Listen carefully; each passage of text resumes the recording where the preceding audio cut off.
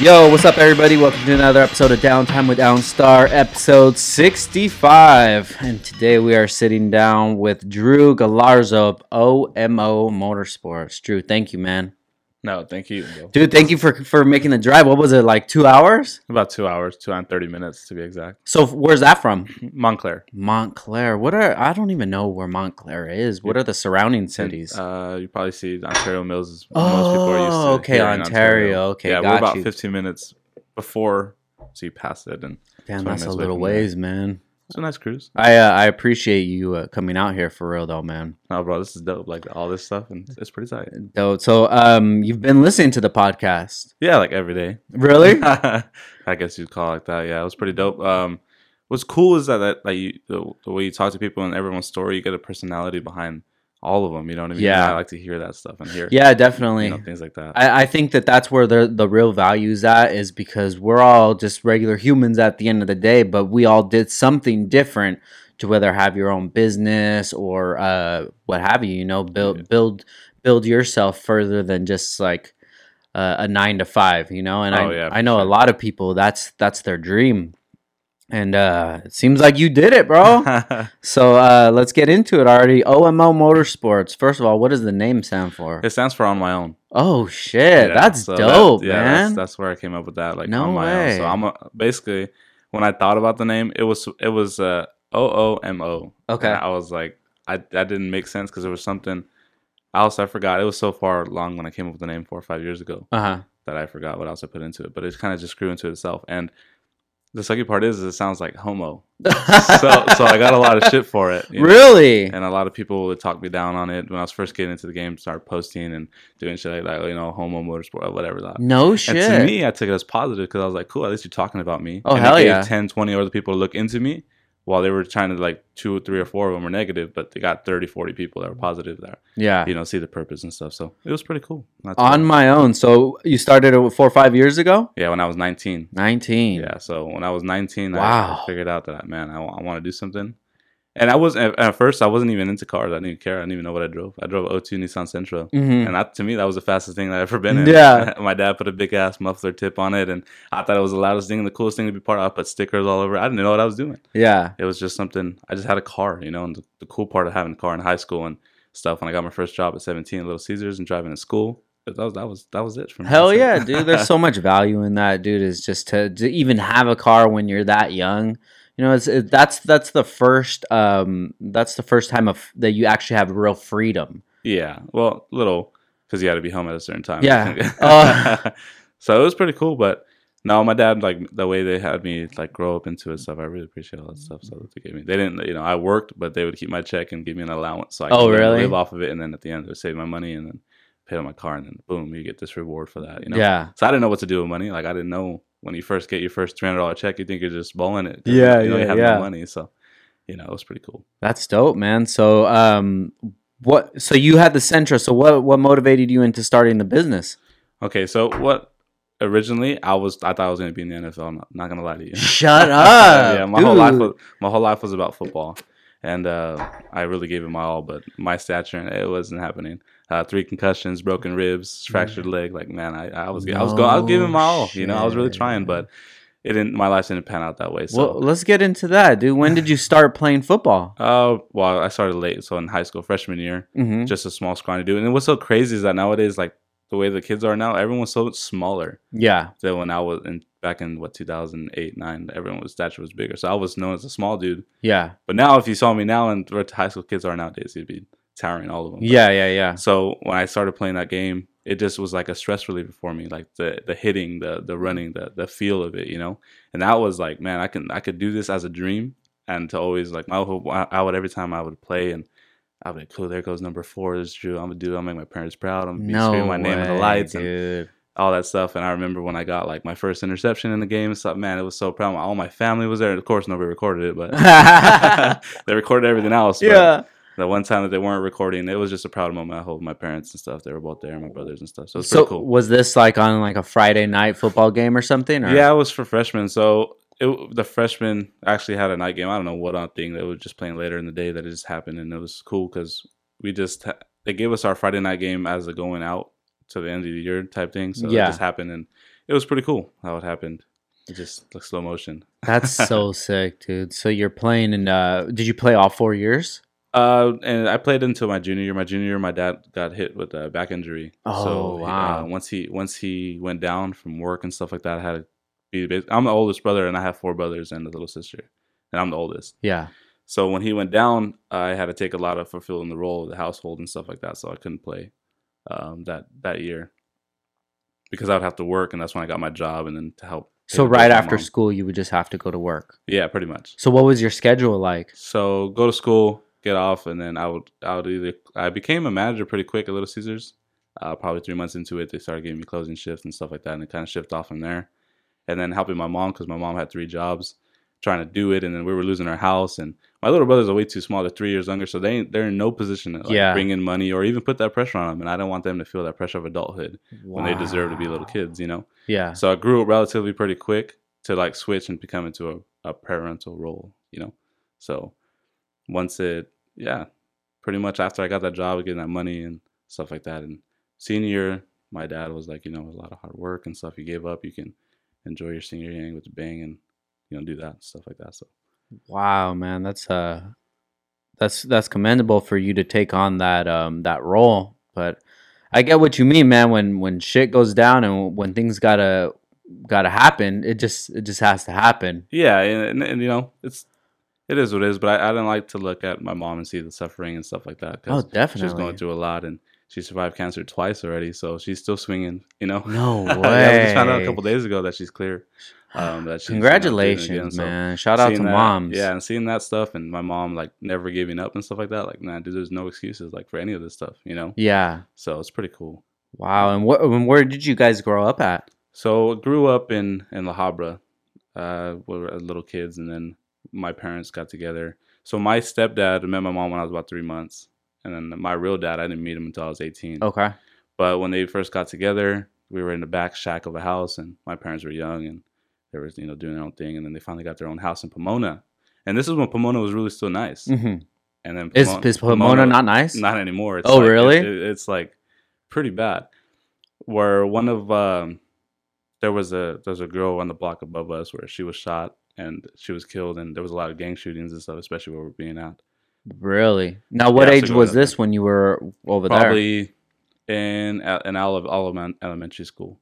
So until like 6th grade, and then 7th grade we moved to Ontario, where I stay at now Mhm. for basically the rest of my life. So, when you were a kid, do you remember like going through tough I times? remember, with- yeah, I used to get bullied in school. Really? Yeah, because I didn't have a really big, I didn't have a voice, so I would just like somebody talk shit to me or whatever. I was very just down, so I would take it to heart more than how I was supposed to react. Yeah. I would just, they would get mad, I wouldn't react, but it would hurt me in a different way. Yeah. You know what I mean? So I held on to it. So maybe very conservative. Yeah. You know what I No. mean? So, but then I had my cousin back me up and all that other stuff, and it was, Yeah, that's rough, dude. I was actually just talking to my wife Ashley about that, like, cause my son Christian, he's like going through things at school, but pretty much it's just like his friends not being real good friends, And we told him like, dude, you're gonna go through that for the rest of your life, bro. And it's every single stage of your life, and it just depends on your growth. Every time that you grow, it seems like you shed some friends that aren't meant to make it down that path with you. You know what I mean? Oh yeah. And we were just talking, and I was like, yeah, I mean, I never really went through that kind of stuff when I was in school because I didn't even have any friends, dude. I just always did my own thing, man. And it was something that I had to grow into as well. I had to be more confident in myself and stand up for myself, and it takes a long time, man. And, Oh, yeah. and I'm sure you can relate. Like when you're having problems at home, and then you see your mom working 2-3 jobs, you don't want to go home and be like, "Oh, I'm going through these fucking problems You can't at add to it, school." no. Like, nah, dude, you got to just deal with it, and I don't want to say man up, but just take that weight on yourself. Oh yeah, for sure. You have to just, I guess, for anybody else dealing with it, and you have that whole pressure, and you can't show the sign that you can't handle it, or you know what I mean. And you're supposed to, you have everybody's feelings come from this way, this way, this way, this way, and then nobody really asks you about how you feel. You're Yeah. just supposed to fill in that gap with all of them. Yeah. And then it's just how you balance your feelings and stuff. So then, around junior high, You moved to Ontario? Yeah, we came to Ontario. And how was the change? How was things from Pomona to Ontario? To be honest, being young and stuff, I really don't even remember. It was a pretty easy transition. I still have my first friend that I made out here. Man, shout out to Freddie. Yeah. I met him and over here, my first was still before they did the transition of what's elementary and what's not. Hmm. When I first moved here, he was the first friend I made, and I still know him very close to this day. So Really? it's pretty dope. Yeah, that's one of the That's guys. sick, man. It's always good to have those kinds of friendships. Yeah, you know, that's a that- friend. He's family. He's Yeah. not even a friend. He's more family, you know. So it's Really? pretty dope. How often do you guys get to hang out I nowadays? just saw him the other day. No way. Yeah, like all the time, anytime we can get, you know. We Yeah. have those nights where we go out and just hang out and chill and catch up on life and stuff. Yeah, it's good to have those kind of friends, man, where you just build that relationship and it just lasts forever. you Pretty know? much. But like we were trying to tell my son too, is that you have to be able to evaluate the kind of people that you want to have in your life and what you expect from a friend and what you're gonna give to the friends as well. It's like a give and take relationship. Yeah, You pretty know? much you're in a relationship without knowing it, but you are. Yeah, yeah. When somebody says like a relationship, you always think of like a significant other, Yeah. you know. But there's so many There's a lot of- relationships. there's business relationships, friendships, more than Yeah. just anything. Everything's a relationship. Like, what do you carry yourself as, you know? Yeah, definitely. So you started playing high school, or you're playing football in high school. You had to stop junior year, and then is that where it ended at? In the senior year, it was pretty good. But Oh, so you played again I for played senior I year? played senior year. Okay.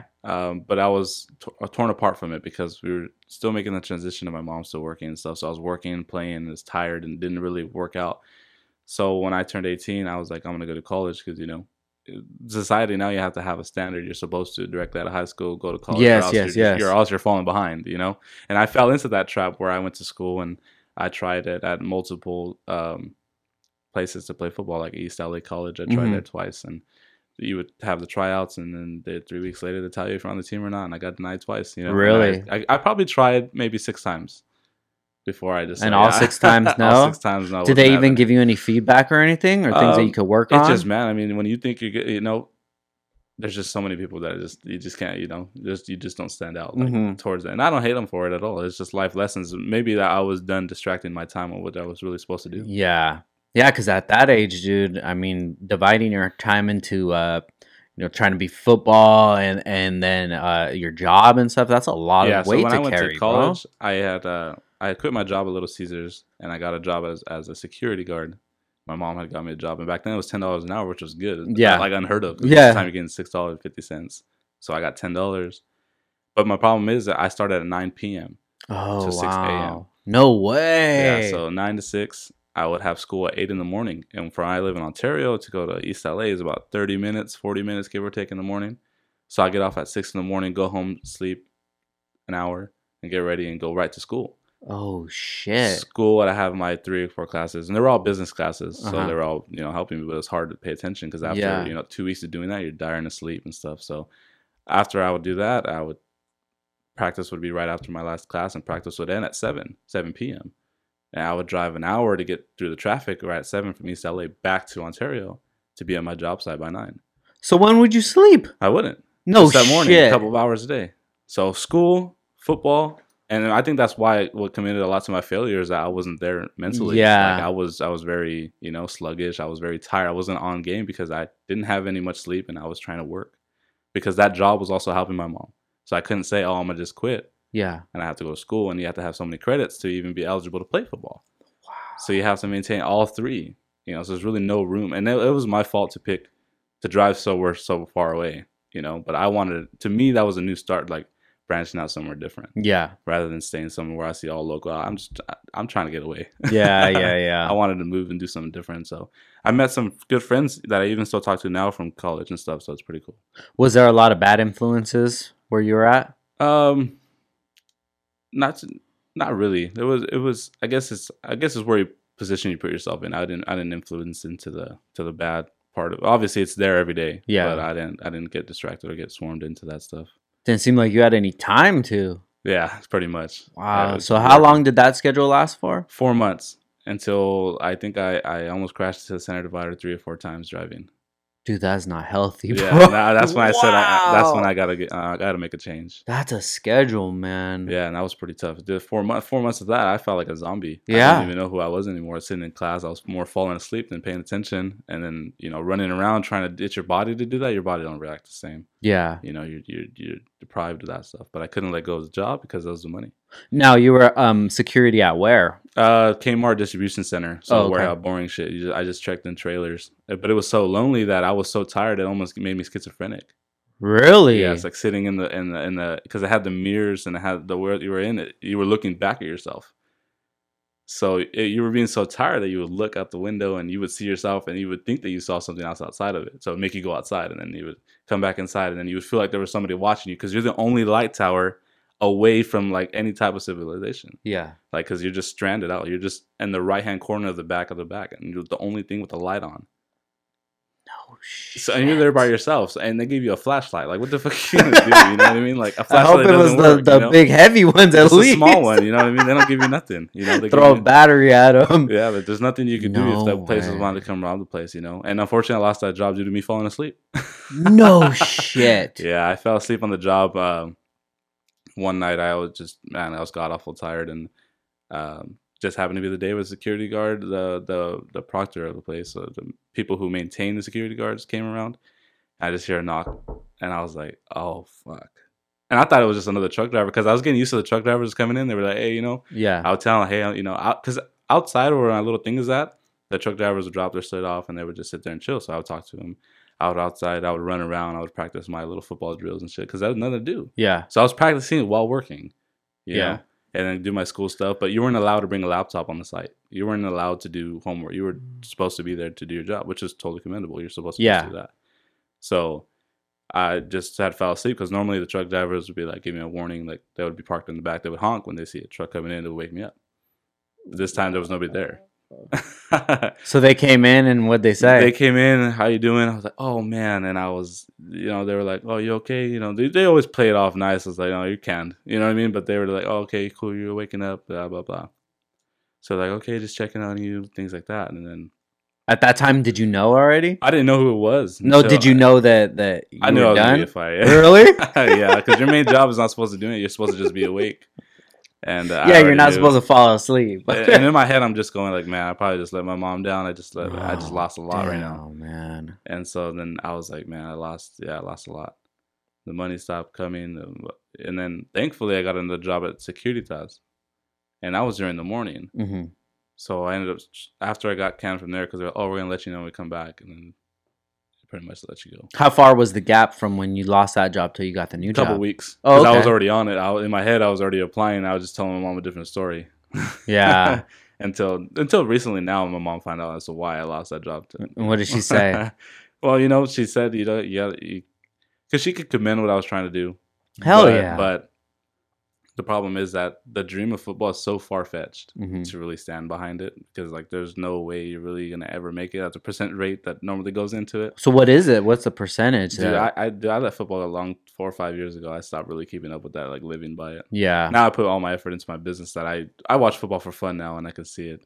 And Yeah. it's more of a No, fan I of can sport. I can only imagine, dude, that there's so much that goes into that. At the end of the day, it's just a business, and these guys are choosing the best employees. Yeah, and that can make their what business sucks is run. The reason I found out first wasn't going to happen was when my highest peak was in high school, and I was supposed to move to Texas because my dad's best friend played in the NFL, and he was the what do you call the scouter for Mhm. Texas A&M to go play. Okay. So I had all my shit lined up to go over there and go play. They were going to take me, and then probably 2 weeks before graduation, I snapped my foot playing basketball with my brothers.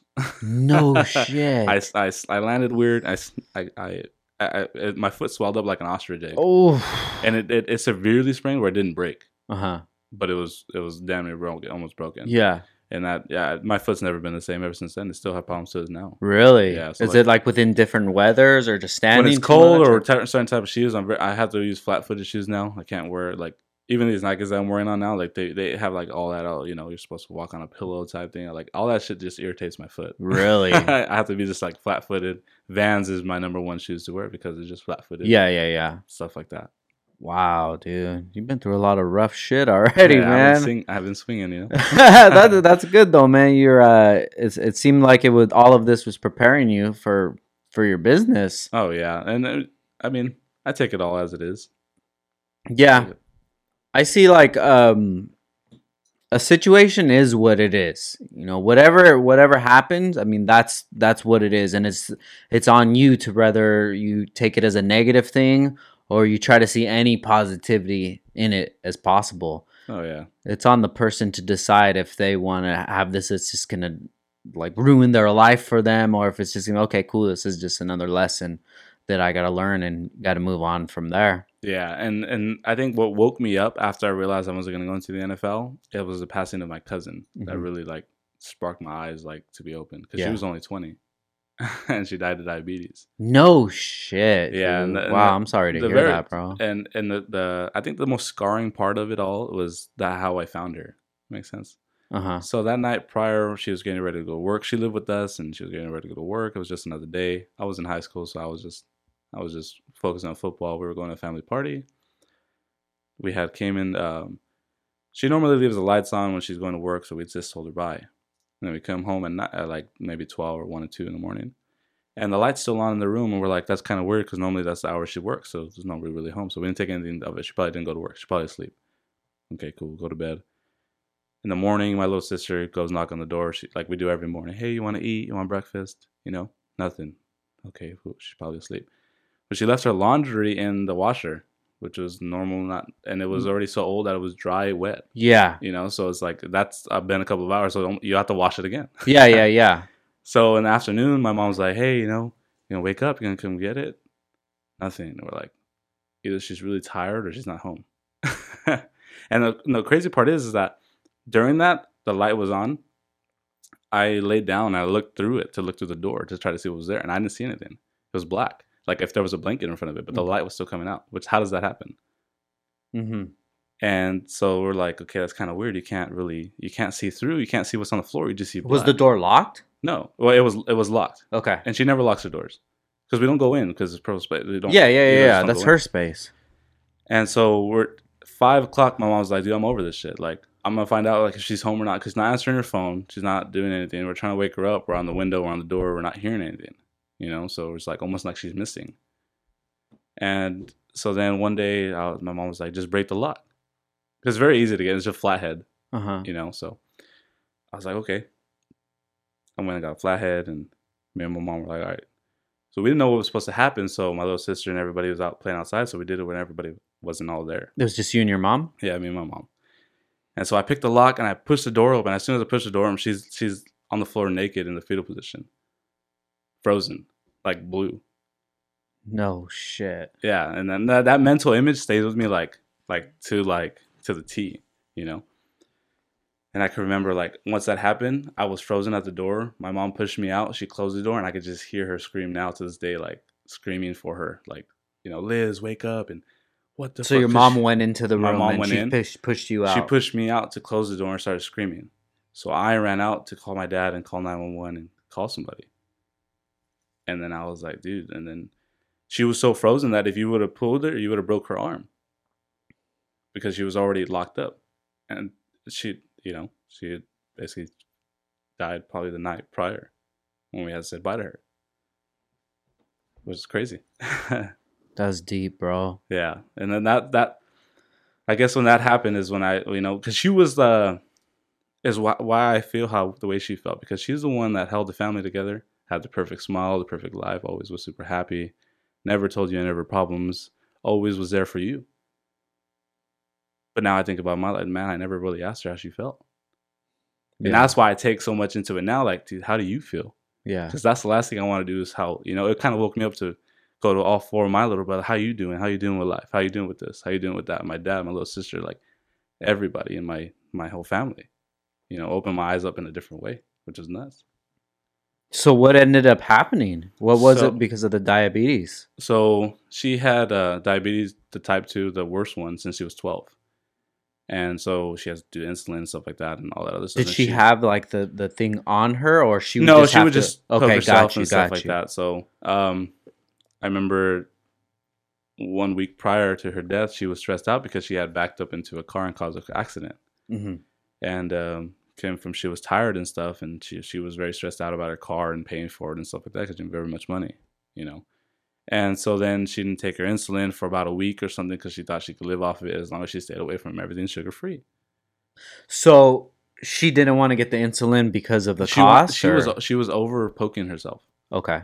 You know, having every day, 2 or 3 times a day, stay on it, watch your blood pressure. And, like, you know, nobody's trying to, and that's tough, you know, especially for 8 years already, every day. That if you don't do that, you're not going to be around, basically. Like, how do you break that down to somebody? You can't. And you can't make it easier. Every day, 3 times to 4 times a day, you got to stab yourself. And especially after dinner, you got to watch what you eat. And you can't live life. You got to drink water, and everything has to be lettuce, and everything has to be.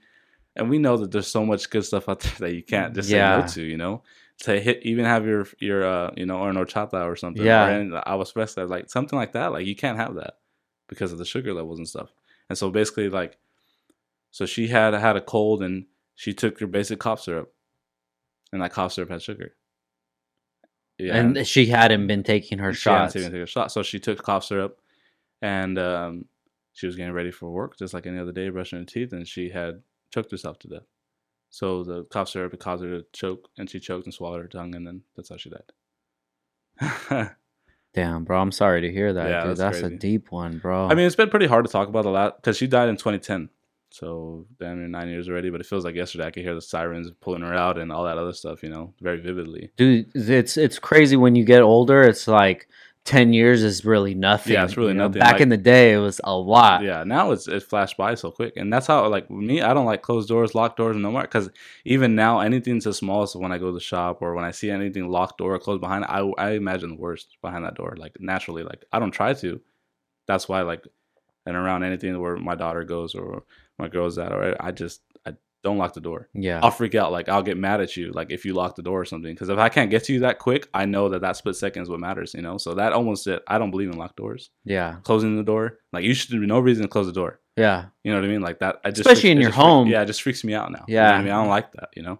And the kids, they always want to, you know, they want to lock the door because they want their privacy. You know, I even tell Christian, like, don't lock the door when you go to the restroom or you're in the bath or in the shower, dude. Yeah, like, anything can happen. Yeah. You know, all that stuff. No,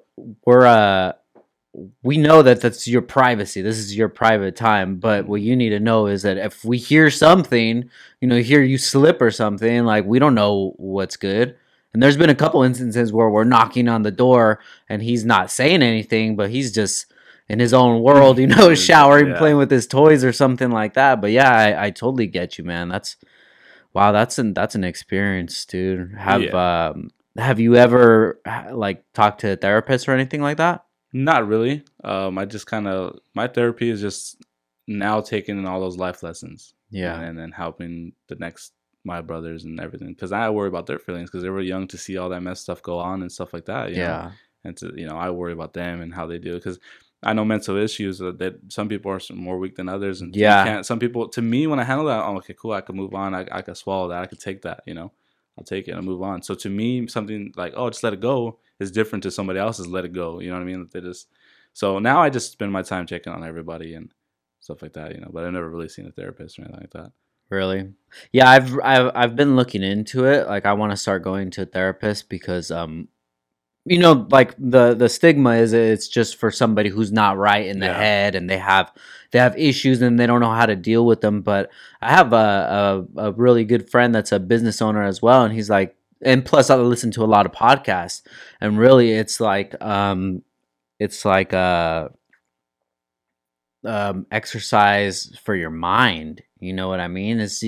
Like, I can understand what kind of person you are. You know, you're a strong person and you want to deal with stuff and you want to be the rock for other people, you know, but just, I'm sure you do, just like myself, is like sometimes there's a lot of stuff that I go through and it's not like it's, oh shit, my wife's cheating on me or something. It's like, dude, I have so much shit every single day that I have to figure out what to do that it gets stressful. Oh yeah, for sure. You know, and that weight, and it's kind of hard to just, and I don't want to put that weight on anybody else. You know, I don't want to put that weight on my wife. I don't want to put it on my family or anything like that because, you know, that's my weight to carry. I made this my life. I made this my decision that, okay, I'm going to be a business owner. So I kind of, set myself up for these quote unquote problems that I'm going to have. But it's always good to talk to somebody about it. And like, I've been wanting to do it. It's one of those things like, kind of going back to the gym too, dude. It's one of the things I've been wanting to do, but I haven't really made it something that I need to do, and I really need to do that, man. And I don't say that you got to go talk to somebody because you got issues or whatever, but I think it would really help out a lot, just to be able to talk about things with people that have no connection with you, that have no feeling towards you, and it's just like just a release. Yeah, you know what I mean. And I want to look into that too. Damn, bro, that's a heavy one, man. Yeah, but the reason I could take it so easy is because I worked through it myself. Like I just learned it myself because I don't smoke or do drugs or anything like that. I drink, but like I don't have a good time. It's when it's chill. I don't like drink because I'm depressed or nothing. Yeah. You know what I mean? But during that time when all that happened, I took all that up heavy. Really? Yeah, I let my grades go down in school. I barely graduated. I barely picked it up in the end to pass with the D minus. So barely to graduate. But I started smoking and doing things were out of my realm, and I don't like feeling out of my head. Like, so smoking, I don't like to feel out of my natural state, like to make a conscious decision, because I always like to be ready for like anything, straight leveled head, like anything. But so damn, man, rest in peace to your cousin, man. What sucks is that 3 months prior to her passing away, my grandpa passed away. Really? And my grandpa was a real hero. Like he survived like 4 heart attacks, 3 strokes, and he was swinging. How old was he? He was like 76 or something like that, and only half of his body worked. Did he have a stroke? Yeah, he had 4 of them. So half of his body stopped working. He couldn't talk. He couldn't write. Everything was on. Only his left side worked, and he was right-handed. So he made it a miracle to learn how to teach himself to write, so he can talk to you, but he would, you know what I mean? But later on, towards the end of his life, he started like talking, like teaching himself. After doctors say like he's not gonna learn, he's pretty much just let him go and stuff like that. And he was willing himself, left-handedly, writing to you, saying I love you and stuff. Man, it was crazy. So when he died, it was pretty heavy. And then 3 months later, it was like 2010 was just boom, boom. You know what I mean? It was a rough year, huh? 1-2, and then 2011 when I graduated and stuff like that. That's when I started my whole venture of everything else. So let's get back into the business stuff of it, man. What year did you start it? I want to say 2012 or 13. So what motivated you to go into an automotive business? So you had the Camry, right? I had the Sentra. Sentra, okay. Yeah, Sentra. So Sentra, and then when I had met my real dad, he gave me a stick shift Celica, an older one, not even the cool one, the one with the ugly big headlights. Yeah. So I can't remember what year. It was just ugly, these big ass 23-inch chrome rims on it, and it was stick shift, and I don't know what he was thinking. It's all he had, Yeah. So he gave it to me, and I didn't know how to drive stick, so I told him I don't know what the hell I'm gonna do with it because I don't know how to drive it. And so he had took me around the block once and said 1, 2, 3, all right, follow me. I was like, that's it. He was like, yep, follow me. So I just grinding, yeah. And I grinded every gear around the block until I could follow him. And then it took me about a week to get the car from Pasadena back to my house because I was so nervous to drive it. So when I had made it onto the freeway, I didn't even know where 4th gear was. I didn't know where any of the gear was. I got it into 5th gear and I left it there. And I remember traffic was coming up and I was with my buddy. I was like, dude, we're going to stall out and die or something, bro, because I don't know what gear to put in. And thankfully, the traffic was only a minor hiccup where I still could go through 5th just slow. Yeah. Just and crawling. I made it up home and stuff. And yeah, that was a whole nother thing with that. But yeah, and then after that car, he had got me a 1990 Acura Integra. And then that's when it started it off. So VA. Was he, you said you met him when you were 18? Mm-hmm. So was he like physically not around? He was somewhere else, or you guys just didn't? My mom and my dad, my mom, and I thank her for this, is that she saw the type of life that my dad was providing was not a good one, drug and stealing and that whole fast life. Got 1, 2, 3, 1, 2, 3. I know somebody get you this and rob this and all that other stuff. And my mom didn't want to let me grow up in that. She didn't want to be around that type of life. She didn't want, so she basically told him, like, dude, I want it from you. You know really? What I mean? I'm going to take my son, I'm going to raise him, and I just want you to leave. And growing up, I always ask about him, like, little when I was little, she would tell me, like, oh, do you want to meet him? I'm like, yeah. And then she'd be like, why? And I'm like, I just have questions. I just want to know. Like, I just want to know at the piece of my head, like, who my dad is. That's all. It wasn't nothing towards to say you're wrong for doing that. I just want to know who the guy was. Yeah. And so at 18, when he had got a hold of me through Facebook, at first there was a lot of feelings going through it because he was like, hey, if this is your mom, so-and-so, I'm your dad. And the first thing I said is, you're a piece of shit, You told him that? Yeah, I told him that. Oh shit! I said, you're not my dad, because my stepdad came in when I was 3 months old. So Yeah. I commend him for that. Like, I appreciate everything. Like, that's my dad. Yeah, you know? definitely. But there's no other way to label my dad other than my dad. You know? Yeah. So when he had messaged me and stuff like that, I said, no, you're not. You're just, you're the sperm donor. Like, I don't fuck with you. You know what I mean? Like, fuck you, Yeah. And at times I told myself, my mom had raised me to be better than that. So I'd say, you know what? Like, I had a lot of questions. I can't just throw that away. So I told you know what? I'm sorry. Obviously you're my dad. I want to get to know you. We can meet up and go have lunch, or whatever. So he had showed up at his girlfriend, and we met up at, I think, Red Lobster or something like that. And we went to go eat. And when I saw him, I was like, oh man.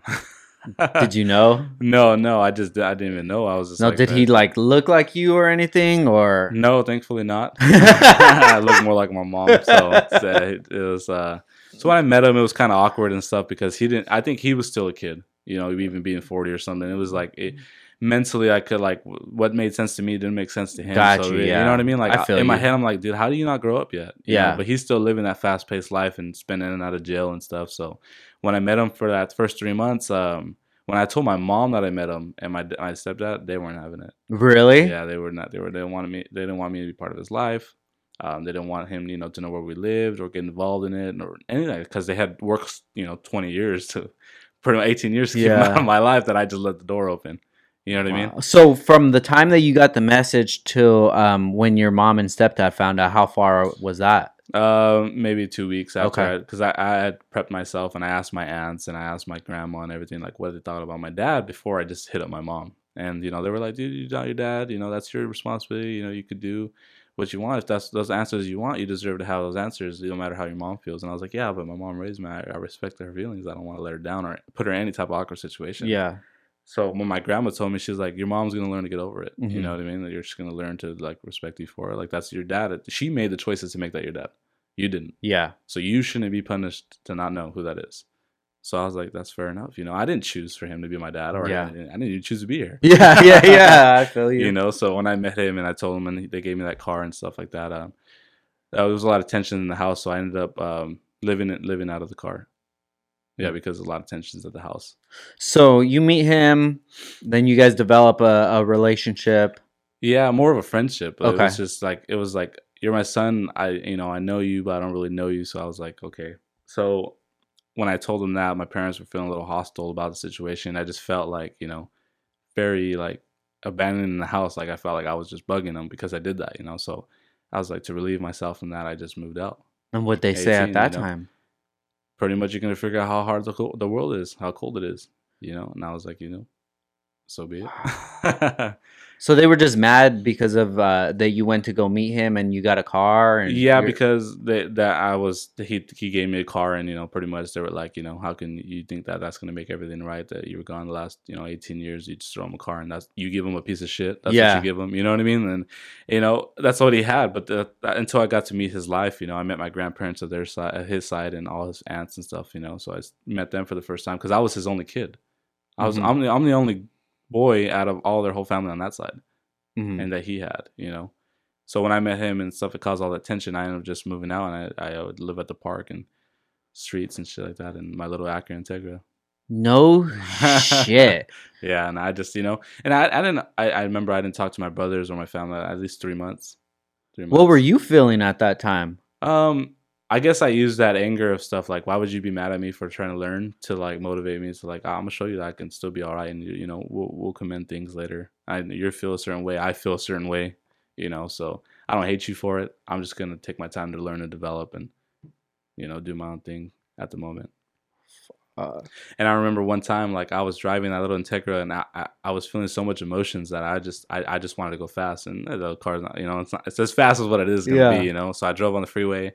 Hit 120 as fast as it can go, and the the fucking sunroof flew off. It just blew off, So I have no window. I was just like in my head, like, oh man, and I was like, how does that even happen? Because it wasn't even open. Oh shit! So I hear this loud smack. It smacks the wing in the back, and I'm like, what the fuck was that? Because it was slid up closed, and I was like, that's weird. Oh. Just because it's, on the DAs, it's flat. It's not even up. There's not even air that gets into it. It just flew off. I was like, oh, wow. Oh, shit. Yeah, and then I as I'm driving, I get off the freeway, I pull over somewhere. I'm like, dude, what hit my car? What flew off? And I'm like, dude, I can't find out what it is. And then I look and I see just a little sliding part that you move. I'm like, oh, my fucking window's gone. Yeah. And thank God it was like 3 a.m. where the freeway was wouldn't dead. hit nobody. So it hit Yeah. nobody. You know, it wasn't like traffic or nothing. It was dead. Fuck. And then that week, or no, actually the next day, the fucking weather came and it started raining.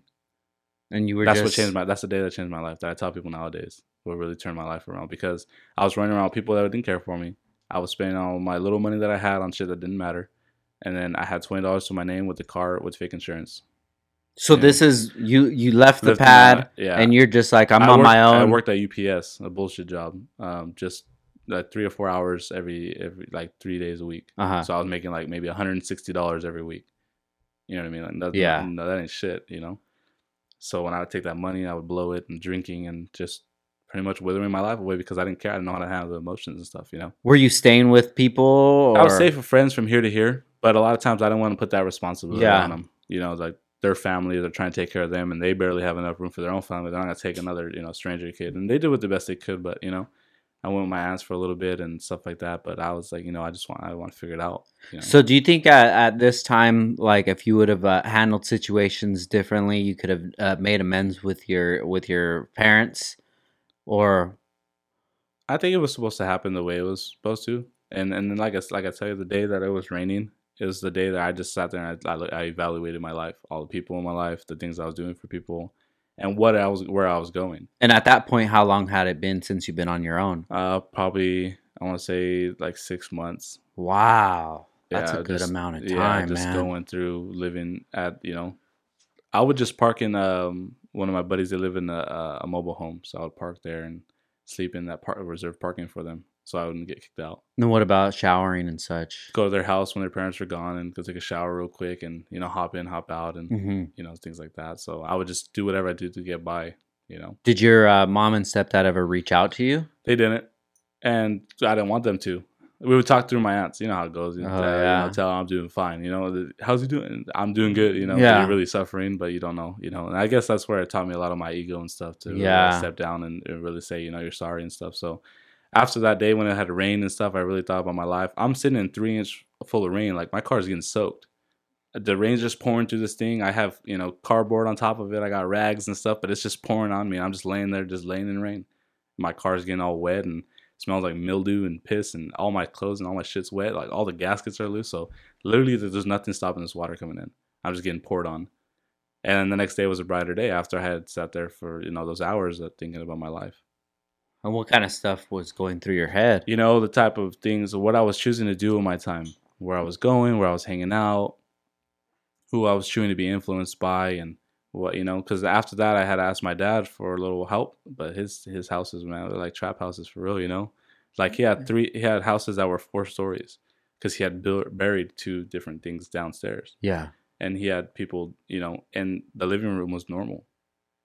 So he had He like had fucking- 2-story basement. Yeah, and then he had upstairs where he made the attic an actual room, a headquarters room, like legit full-on room. So when you walk into the house, it looks like a normal house, sofas, TVs, la la la. So if you were to go investigate, you couldn't even see back down, stairs leading to the back, to the bottom. Oh shit! Like legit full-on, like he was part of this thing. I forgot what it was, and nor was I trying to get into it. But Yeah. man, he used to make calls and call people and like, hey, there's going to be this. So they would make a scene here, and the police would get distracted, and then they would go hit. Cool, come back. And then go hit, and you know, and he was like the head coordinator of that shit. You know what I mean? Yeah. Everybody, you know.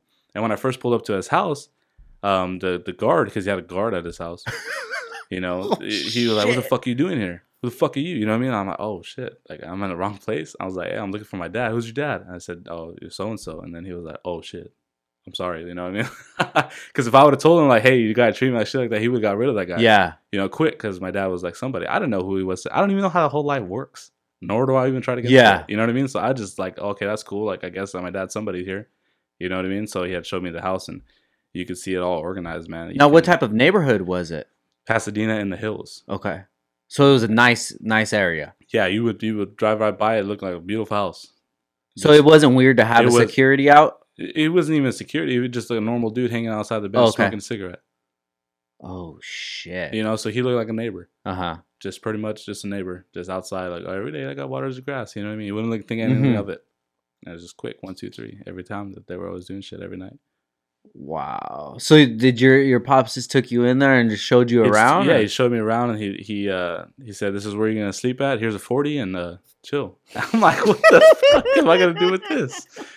Yeah. And I was like, "Here's man, a pillow. Here's a 40. Anything you need." Yeah, everything's in the fridge, and I look in the fridge. There's just more 40s. There's nothing to drink. I was like, I don't drink any of that stuff, nor do I have ever tried any of it. So I try out, like, man, that's just nasty. Oh, You know, wow. so the house, frozen pizzas and small TV dinners and some bullshit like that. That's what you had, you know. But at that time, he didn't have like funds, or He had money, but his money was spent somewhere else, and he didn't know like I was basically old enough where he said he didn't have to feed me. You know what I mean? Oh, Because you're not a kid shit. anymore. Yeah. You're 18, you're 19. You can know how to get some fucking food. Yeah. So he would give me, $20-$30 and say, all right, go figure it out. Go do what you want to do with your day, and then come back if you want to, you know? Yeah. So you're on your own 6 months. Rainy day happens.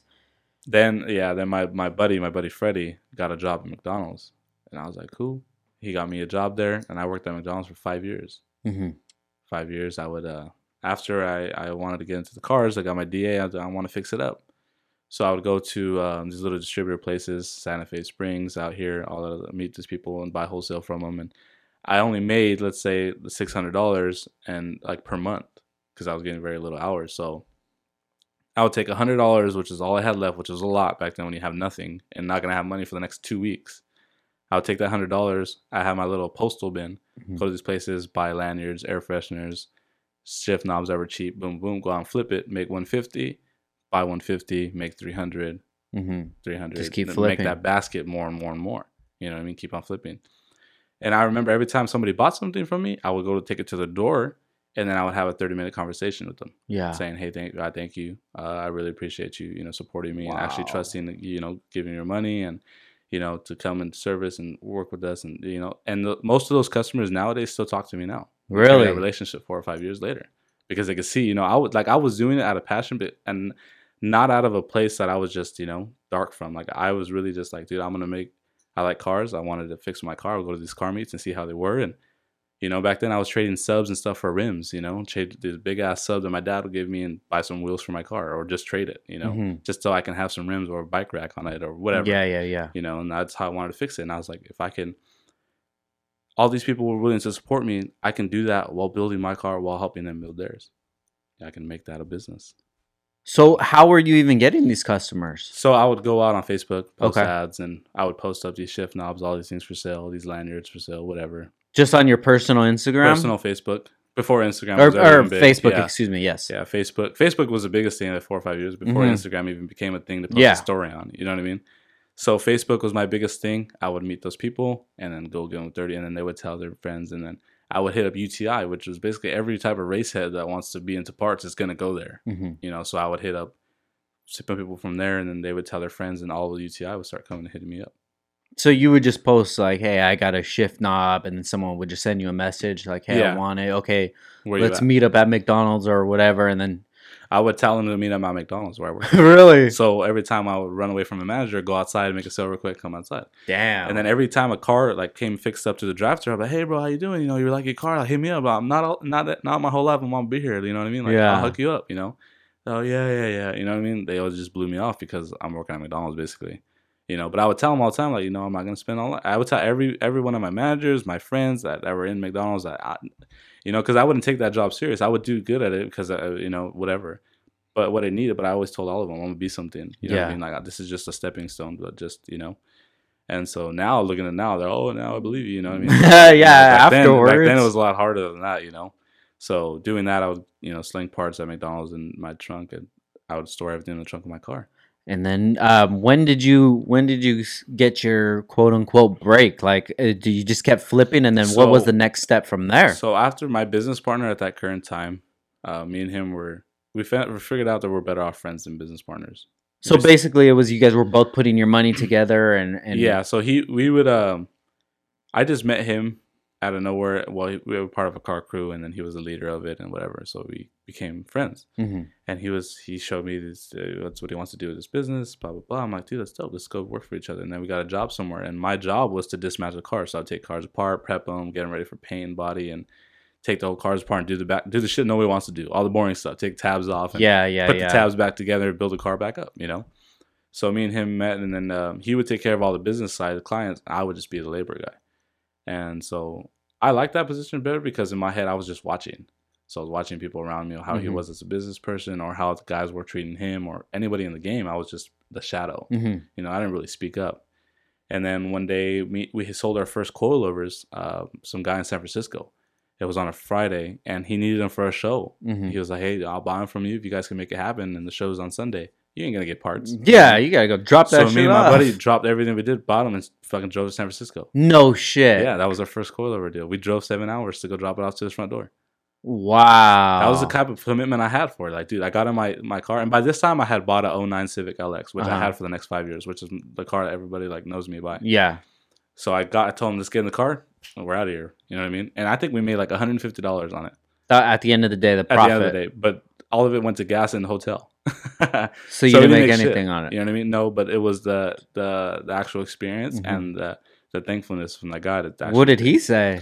He was just like, man, dude, I can't believe you guys drove just 8 hours for me to get some coilovers. You know what I mean? Like, yeah. And then it was pretty cool.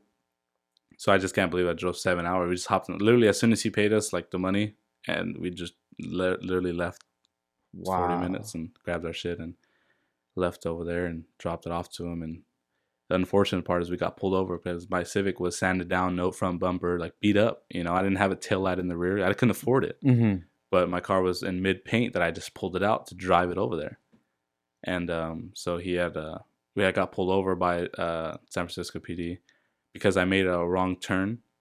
I just did it twice, and so the cop was like, "That's suspicious. Why you did twice?" Yeah. But my buddy hadn't gone to court for California, so they thought he was running away. So they arrested him. Oh wow. Yeah. So they arrested him, and I was in San Francisco by myself. I have no money. He has the money. They took his money, his wallet. He couldn't give me shit. They didn't want to give him nothing. They didn't want him to give me nothing. Yeah. Because they were it's all evidence. Like, what do you know what I mean? Like nothing. Like he had all the money. So I was stuck with no money in the bank account, and I got a half a tank of gas. That ain't gonna make me back to California in 8 hours. I'm not gonna make it to there, you know. So they arrested him. I stood around for 8 hours, San Francisco, driving around, looking around, like, man, what the fuck am I gonna do, you know? And this time I wasn't really talking to my parents. What year was this? 13, 14. Okay. So it was during that time where it was just, it was crazy. Thankfully, a girl I was talking to at that time had helped me with her mom, and we were friends, and so she had told her mom to give me some money in a bank account, and she funded me to get back. And how long was your buddy in jail for? He was there for a week and a half, 2 weeks. Oh, shit. Yeah, because he had to pay his speeding ticket. That's it. That's a speeding ticket. Yeah, but he didn't go to court, so they call it as a warrant. Oh, yeah. You know, so something stupid as that, they make you go for something like that, you know? Yeah. And so he had stayed there for a week or so, a week and a half. And then after that, like, the unfortunate side of business, when I had started getting all the calls from all these people that we were doing business with, I had no knowledge of. But they weren't getting their parts. But they were paying this guy this money, and they weren't getting their parts. Damn. And then they were calling me because they were, you know, I was his partner. I should have known. Yeah. I didn't know shit. I'm like, dude, like, I have honestly no idea what you're talking about. I'm just the installer, the painter, the prep guy. Like, that's all I do here. I don't even know what the hell's going on, what you're talking about, or when you even bought it. So I think that was the biggest wake up call for me and him to be like, okay, cool, you know, like, you know. Now we went on a couple of years where we didn't talk because I held that grudge against him. Like, dude, how can you do me like that, you know? And then after a little while, it comes after he hits me up and we talk about it. You know, we work things out. You know, I just like, hey, you know, you're good as a friend. Yeah. You just can't, you know. So when did that happen? When you guys parted ways? Was it like right away? Right after all that happened? First week and a half when all these people are calling me pissed off at me and stuff. Because he can't answer the phone. He can't answer. So he's missing basically to everybody. Oh shit! And so now I start getting all the heat from it, you know. And I'm like, man, dude, I didn't even know any of that stuff was going on. So what happened with all that stuff?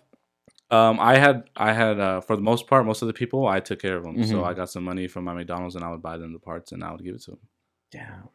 Dude, was there a number, like a total of what? I don't even remember.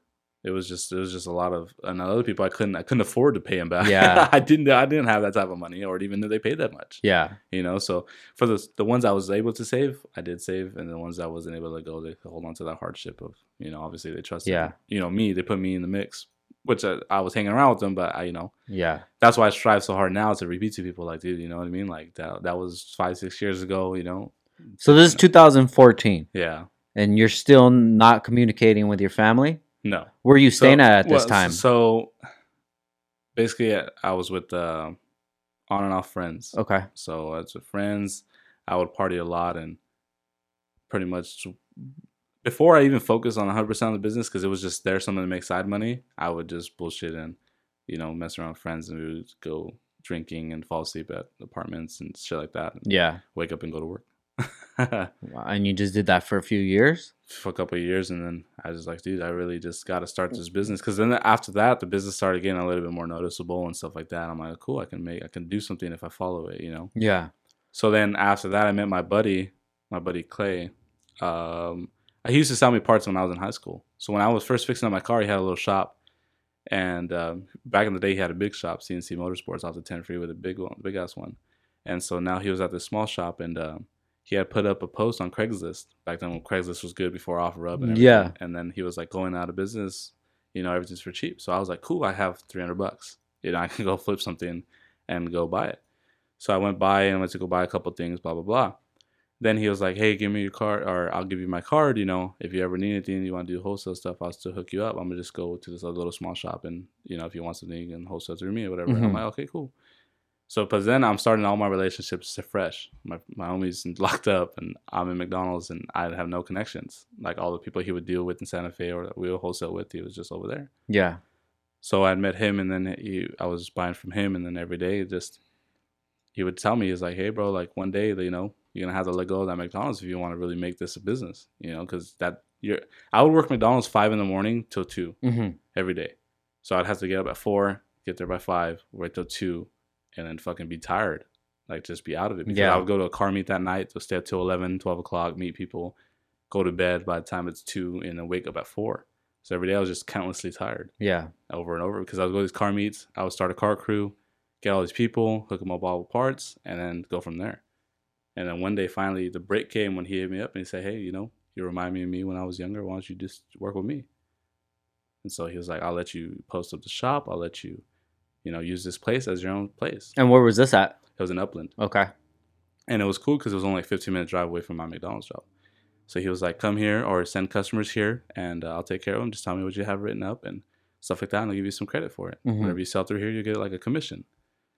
So I was like, cool, I could stop buying now. Yeah. I could just basically post all this cool shit for Yeah. sale. And then if somebody bites, then they go okay, straight over there and make the deal, and I get a little commission. if he gets it for 30 off, you'll get it for 10 off or whatever, and you Yeah. make the 10, whatever the numbers Whatever it is. could Yeah, work for, yeah, whatever, yeah. how big the item was. But you didn't have to stock I anything. didn't have to stock it. Yeah. And I had a place to show them that they can go to.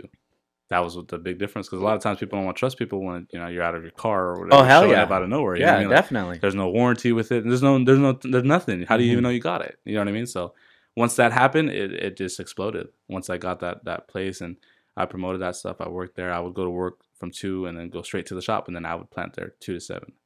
You know, every day, boom, I was there at the shop. Is that shop still around? Yeah, he works with me now. Oh, really? Now our relationship has gotten stronger. Uh-huh. Now me and him are not even friends anymore. We're family. Really? Now he's my biggest supporter in all this stuff. Wow. It's crazy that he showed me the ropes. I didn't even know how to change a bulb. Mm-hmm. I didn't know how to really change anything. I didn't know what a bulb was. I didn't know what an intake was. I didn't know what a manifold was. I didn't know where a header was. Yeah. You know? I was trying to sell shit that was basic, because that's all I knew. Lanyards, you don't need to know anything about that. You Yeah. can sell that. You know, shift knobs, universal, you can sell that. You know, Yeah. air fresheners, you don't need to ask what kind of car you have. You know, so I was just making easy money on that. But when I learned the game is when he like put me on like, this is what it takes, and showed me the back, like all the ropes. So then when did it start that you had your own shop? So basically, me and him. So basically, we had said we're gonna be business partners. We're gonna be together. We're gonna have like kind of like, let's say, and like I tell people, like when you go to Carl's Jr. and the Green Burrito, where are you really at? Yeah. Are you at Carl's Jr. or you know what I'm saying? So we had said he was like, put your Almo business with my CNC, and we'll put them together. Oh, okay. So we'll be half and half in this shit. Uh-huh. We'll be partners. I'll show you the rope. You bring the customer, boom, boom. And it just kind of molded. And we had a small break in that time because I had gotten an opportunity with another business that just wanted to hire me. So I went to go over there, but I was unhappy with that shit because I was a salesman there for real, for real. You know what I mean? I didn't have no part of the say in it. I was just a salesman for him. It's like 2-3 months, and the drive was garbage. Was it the same kind of stuff? Same kind of stuff. Car parts? Car related. But this place had gave me a job, so I was like, cool, I'll go over there. But it was just selling a bunch of knockoff shit, and I was like, man, dude, this shit's garbage. I don't want to be doing this stuff. You know what I mean? And then so me and him had some hard feelings when I had left.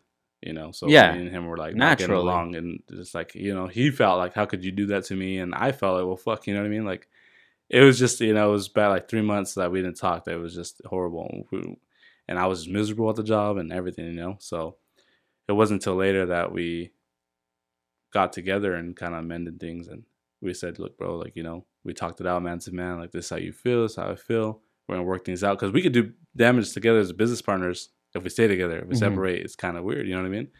So we're like, you know, we did it, and then now it just blew up. So when we're in the Upland shop for 3 years or whatever, and a small back, you wouldn't see it. You would drive right past it. It was a small little square in the hole in the wall. Yeah. To what we have now, basically 2.5 years of what we have now is just so much more massive. So that's how long you've been at this? Yeah, the new location 2 years already. And it's in Montclair, you say? Yep. So how many square feet is the shop?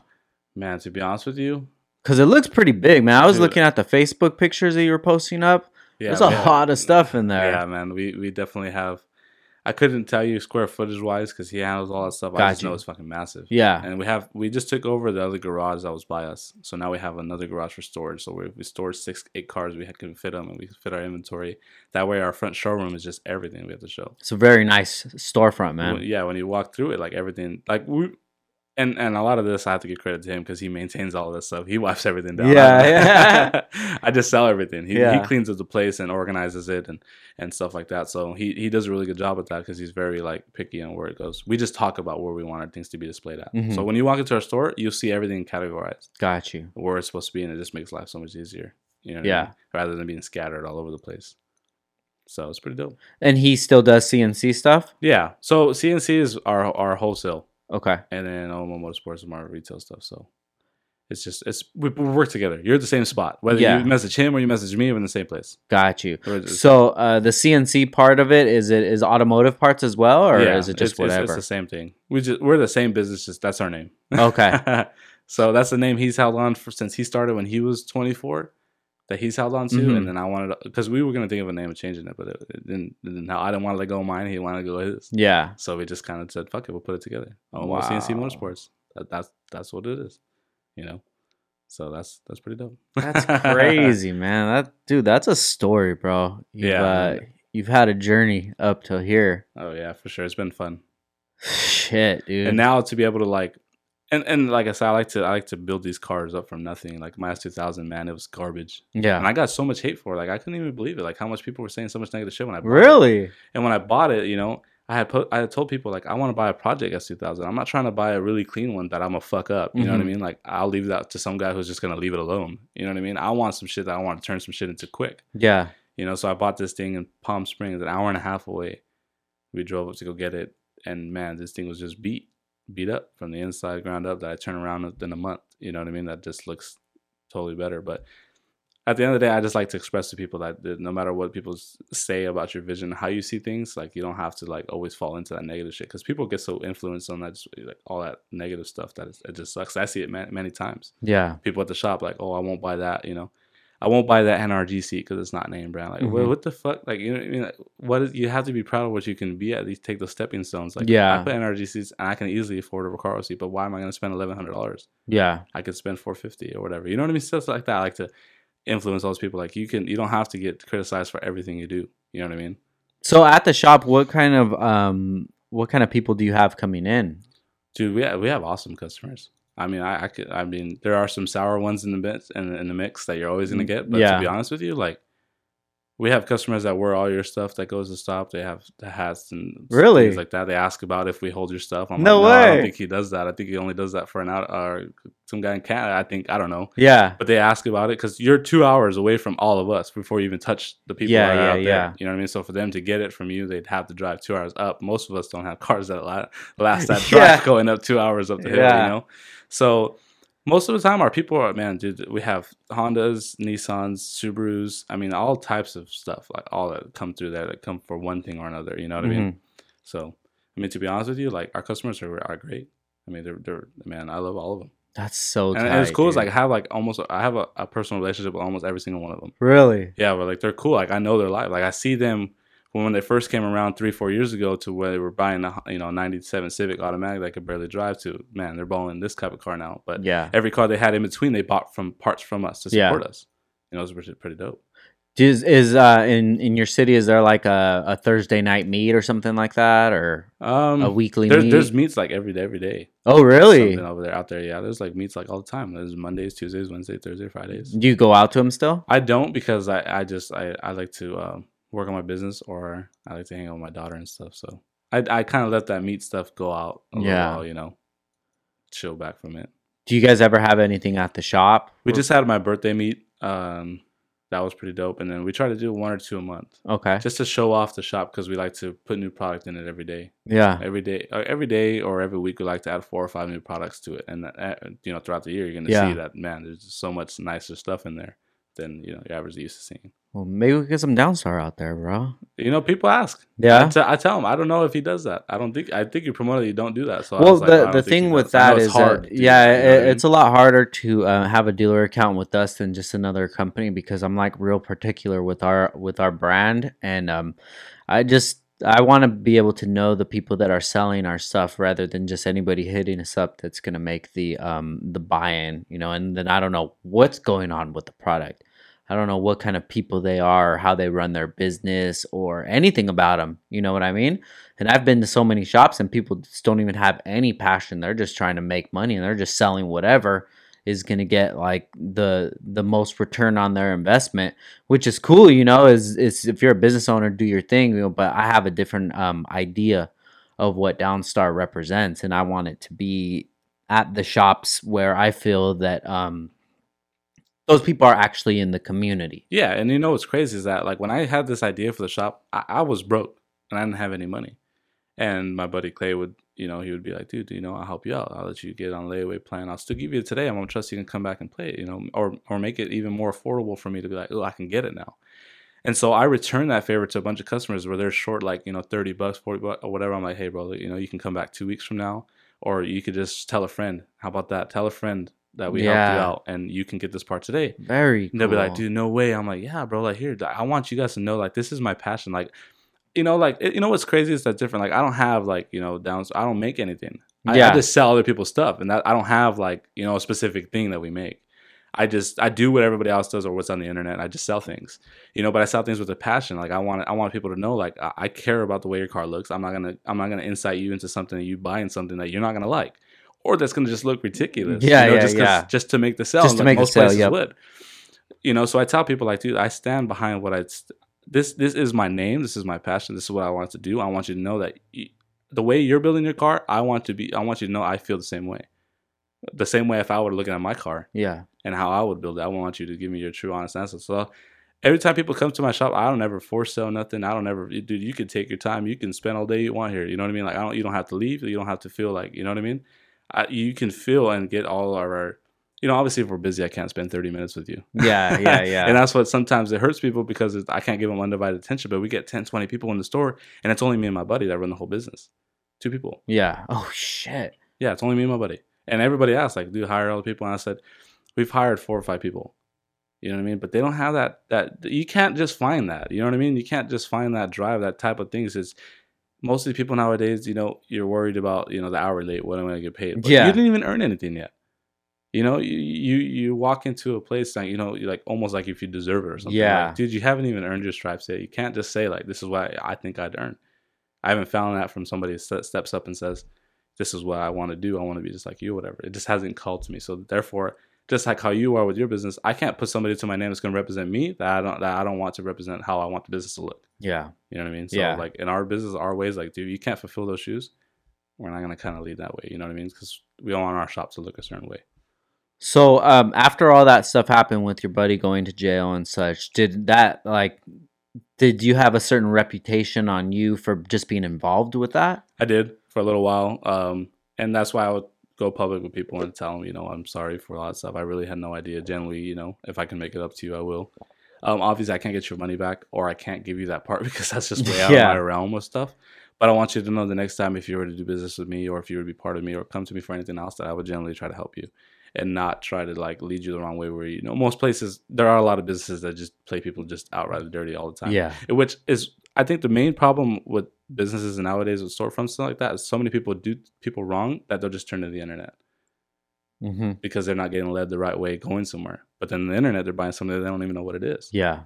They'd rather do that than to get led wrong by somebody else, you know. But I believe people put those same passion, just like how you say, so many businesses that I go to, I walk around like they you know, they're just after the money. They're looking at how much they're going to make right now versus the long lifetime customer they're going to have forever. Yeah. You know, so the way I see people is like, you know, I'm not going to judge you whether you have money now or whether you have money 10 years later. Like, it doesn't matter to me. Like, what matters is how you feel now and how you're going to feel with the next 10, 4, 5, 10, 20 people you're going to meet and how you felt here. Mm-hmm.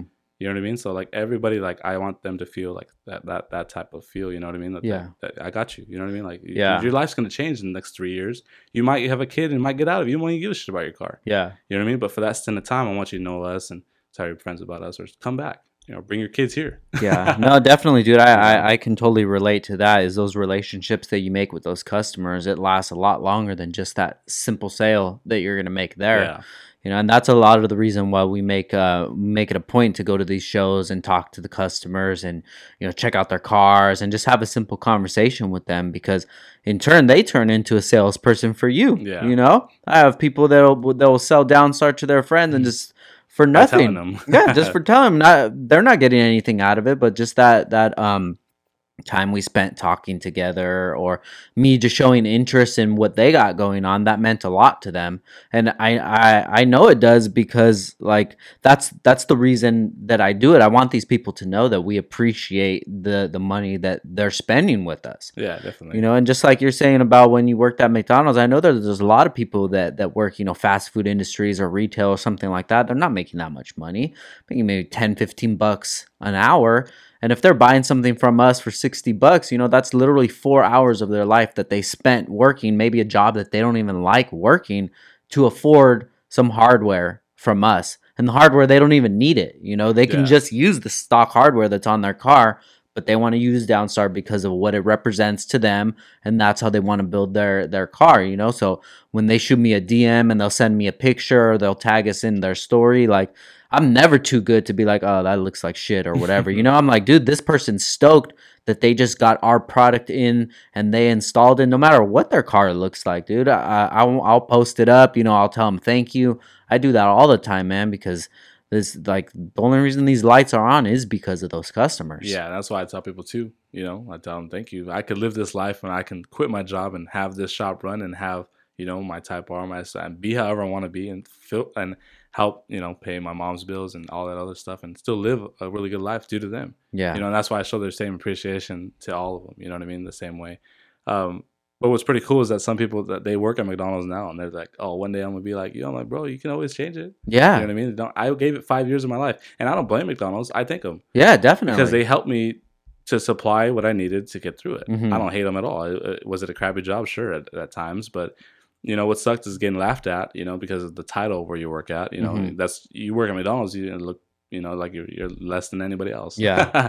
Than if you have like a good warehouse job, you know, whatever it takes, you know. But I tell people nowadays in my new shop that I'm going to make in the next couple of years, I'm going to own a McDonald's, and it's going to be ironic. Hell yeah, dude. In my business, I'm going to have a McDonald's. It's going to be ironic. I'm going to go from working here to owning one to having one in my shop. How ironic is that? You know, franchise it. There you go. You know. Because the vision I have in the next couple of years, man, I wish I could make it go fast, but sometimes if you hurry up, it costs you. Yeah. You know, so I'm prepping my life for that. So where do you think all of this drive came from? Is it just the things that you've gone through in life, or was there anybody that kind of inspired you or showed you that there was I have to say this to possibility? my mom that drives to just, you have to do it. You can't go to the bill collector and say, oh, I was feeling bad all month, I can't pay that. You just I got to can't- do it. You got to just get up. Yeah. You just got to go. Every day you got to go. And a lot of people say, "Oh, you're so lucky and stuff." But I sacrifice a lot to be every day Monday through Saturday and only have Sunday off. All the cool events I don't get to go to. All the things to bullshit around a day, a Saturday, and go bullshit with a friend I don't get to have. All the Friday nights of just going out here, all that. I give up all that stuff to take trips, to take vacations, to take anything. I can't take no days off. Because it's only me and my buddy there, and it's not fair to him to leave him there in a stuck position. It's not fair to him for him to leave me in a fucked position. You know what I mean? So we're sacrificing a lot to build to the bigger picture. And like I tell people, like sometimes people's biggest problem is they celebrate too early. Yeah. You know what I mean? You start relaxing too early, bro. Like that's gonna be the reason why you don't make it. And I tell people all the time, like, bro, I'm happy where I'm at. Like I do what I do. Like, yeah, it sucks. Like some of my friends, like, dude, they're out in places I can't even spell. You know Yeah. I mean? And how they do it on a wage, like, dude, that's crazy. I couldn't even think about leaving that time off, Yeah. But everybody lives their life different. I'm just planning my life a little bit more differently. You're playing the long game. Yeah, and just like any type of investments for the long haul. So where I'm having my business laid out in the next couple of years or so. Don't worry, in my 30s or something, I'll be celebrating. Yeah. I'm just saving all that fun time to make sure that I'm taking care of everything that I'm taking care of now. Dude, 30s is new 20s, bro. Swear to God, dude. Yeah, I'm 34 right now, and I feel like when I was 24 that I was a child, dude. Yeah. I don't think that there's really any decisions that I've made kind of in my early 20s that besides deciding to go Downstar full time that was really significant, dude. I was still trying to figure out who I was and what kind of person that I wanted to be as an adult, but as Downstar started moving, even when that was moving, I was still going through my own things, my own growing pains, and it was still up to a few years ago, and it's just growth, but when you get into your 30s, that when I was 15, 20, 25, when I would think about like my 30s, I already think about like I'm an old man, but I feel younger than I felt back then, dude. Yeah. I feel like things are just getting started, so this is like just the beginning of the journey for you, man. Oh yeah. I'm only 26, but I feel like I'm 40. Yeah. Because all the strain and all the things I take on every day, like mentally, you know what I mean? To go with that stuff, man, it's crazy. I'm excited to see where your journey is going to end up, man. You still got a lot of time ahead of you, a lot of grinding to go, and sounds like you got a good plan going on. Yeah, if I could lay it out, blue book it, it would be tight, But it's only a vision that I want to make, but I make it. So far, it's coming out pretty good. So let's kind of get into the family situation again, if you don't mind. So you have the business with your buddy. What was his name again? I'm sorry. My buddy Clay. Clay. Shout out to Clay, man. That's dope, bro. He sounds like a really dope guy, man. Yeah, dude. That guy picked me up so many times before, and when he was probably the biggest influencer I had from leaving McDonald's, because even that little $600 check or something, it was money. You know what I mean? Like I could pay my car with that. I can pay my rent with that. I can have some type of money. I had some type of stability knowing that at least in a couple weeks I have some money, versus having the leap of faith where, man, dude, if you don't sell, you ain't going to get no money. Yeah. You know what I mean? And it started off slowly where I was making $30, $40 a day. Like, cool, But to me, I was making happy. I already made my X amount of money by the time it was Friday. Mm-hmm. You know what I mean? That's more money than I've seen ever. Yeah. Like, quick, because it was just there, So when he told me, he was like, dude, like, all the effort you put into, sustaining your job at McDonald's, put that effort into you. Yeah. And put that much work into you and wake up and know that when you leave that job, you got to wake up 10 times harder to follow this, And the entrepreneurship life it's always been part of me. Yeah. I remember in elementary school, I used to sell candies and shit. I was always about making money. Yeah. I would, unfortunately, I would go to liquor stores. I would buy, $5 worth of, candies and open the packs and sell them separately, 50 cents. It didn't matter. I would sling shit, And that's what it took to make money, and I'd take that money and buy more money and sip it. And it was just always part of me. Yeah. To buy and sell something. And that's cool that he saw that in you and actually gave you the opportunity. Yeah, because not a lot of people would just open their business. No, or hell no. if you're in their business, they're gonna be like, get out of it, because you're another reason why they're not making a sale. Yeah. I've reached out to so many people like in business that were in his position that could have told me that just turned me down or gave me a cold shoulder or quick, like, dude, you want to do what? Like, oh no, bro, you got to get out of here. You know what I mean? Like, you can't do that, or you can't certain things like that. But he really opened that door and kicked the door open. That's awesome, man. It just changed my life the minute, you know, I grinded that out and stuff. So at this point right now, you guys got the shop. Everything looks awesome, man. I encourage you guys to check it out if you're listening right now. At OMO Motorsports, one word, right? Yeah. OMO underscore Motorsports. Oh, underscore Motorsports. Check it out. Yeah, you should post some pictures of the showroom, dude, just to show the whole thing, because what you had on Facebook, it looked huge, man. It looked like there's a lot of inventory in there. So let's get back to the family stuff. When did you guys ever get back talking, you and your parents? Oh, my parents are like closer than ever now. Sweet. But now I don't talk to my real dad. He's locked up. And really? That I'll go and know. And then what sucks is I was close to my grandparents from his side. Yeah. And then my grandma she had passed away a couple years back already. Oh, wow. She was still pretty young, so I lost all contact with all of them. But for that stint of time in my life right there, at least I knew him for that split second, you know. At least you got that. But when did you get back in contact with your parents? Well, after that, when I first left and that first 3 months had gone by, I was like, dude, I'm missing out on my brother's life. Like, they don't deserve for me to just go missing. Like, how can somebody just go missing? You know what I mean? Like, you're still part of their life. You're just part of them. So I would, you know, show up here and there, call them, say, hey, you know, if you ever need anything, I'm still here. I'm not mad at you, you know. To your brothers. To my brothers. Like, I'm not mad at you. I'm always here for you. You know what I mean? I'm growing up. Mm-hmm. You know, because I didn't have an example to look up to as being the oldest. You don't have like an older brother saying, hey, bro, you knock it off. You know what I mean? Like, you better just put your head right. So it took me, you know, how long to screw my head on right to really like view it for what it is. And now my little brother, Richard, he owns his own barbershop already. He's only 22, had 2 kids. No his wife. shit. Like, dude, he's killing it right now. My other brother, Nick, became a barber. He works with them. My other brother, Gio, just started school. He just ready to graduate, so he's in school. My other brother, Chris, is about to graduate from high school. Wow. So now, like, we all feed each other that type of, you know, method to grind it out and go get it. So the little joke I have with them, I say, you can't go outside bullspitting, you know, bullshitting, but you can't go out bullspitting. So I tell them, like, bro, what'd you do with your day today? You know what I mean? Like, did you bullshit it away or did you work towards something else? You know what I mean? So it's pretty cool. My little brother grinded that out and has his own barbershop, and he's killing the game since he started his 15 in his garage to have his own barbershop. Shit. Yeah. What's the barbershop's name? It's called Rich and Famous Barbershop. Rich and Famous. Off Archibald and 10. Yep. Does he have an Instagram too? Yeah, Rich and Famous Ontario. Dope. Yeah, dude. so he's doing pretty good. I mean, he lives well, and he's a lot more responsible with his money than I am. Yeah. he's a very by the books kind of person, you know. He's not a joker. So how does your family feel now about the success of your shop? I mean, I guess you could say they're not surprised by it. Okay. Because they could see it in you. If that makes sense. You're only surprised by somebody who are like, oh, wow, you know, you're only surprised because you doubted them. Mm-hmm. You know what I mean? Like, yeah. You know what I mean? Damn, that's a good one, dude. You know what I mean?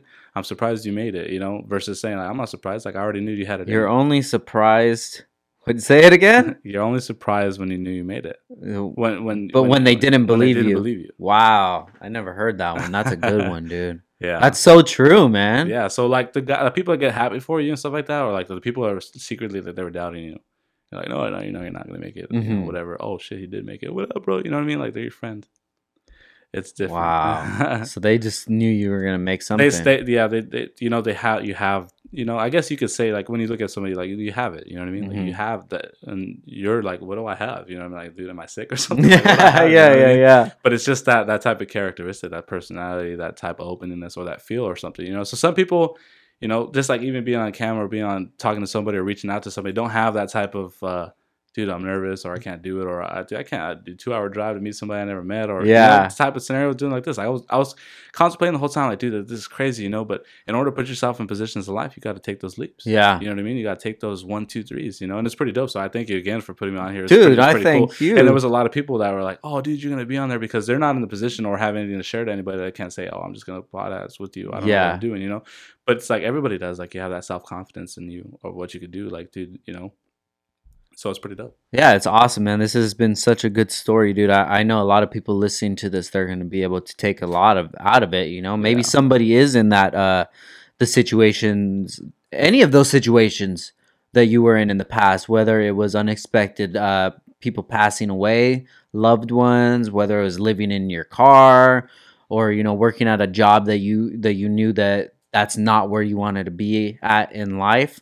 Like there's somebody listening to this right now that could Oh, yeah, spark so a many. flame in them, and who knows where it can go. And that's one of the reasons that I want to do this podcast, because I feel with Downstar I'm in such a unique position where I have these connections that I make with people, and I could just reach out to them like, hey dude, I want to hear your story, you know. And you never know who you can talk to. Like when we talked, I didn't know what kind of story you were gonna have, you know. And it turned out to be something more than I even expected, dude. And it's really motivating to just hear all those things that you've gone through. Like I haven't gone through half the stuff that you have, you know. And to see that you're still positive about it and still kicking, and you know, still motivated, that motivates me.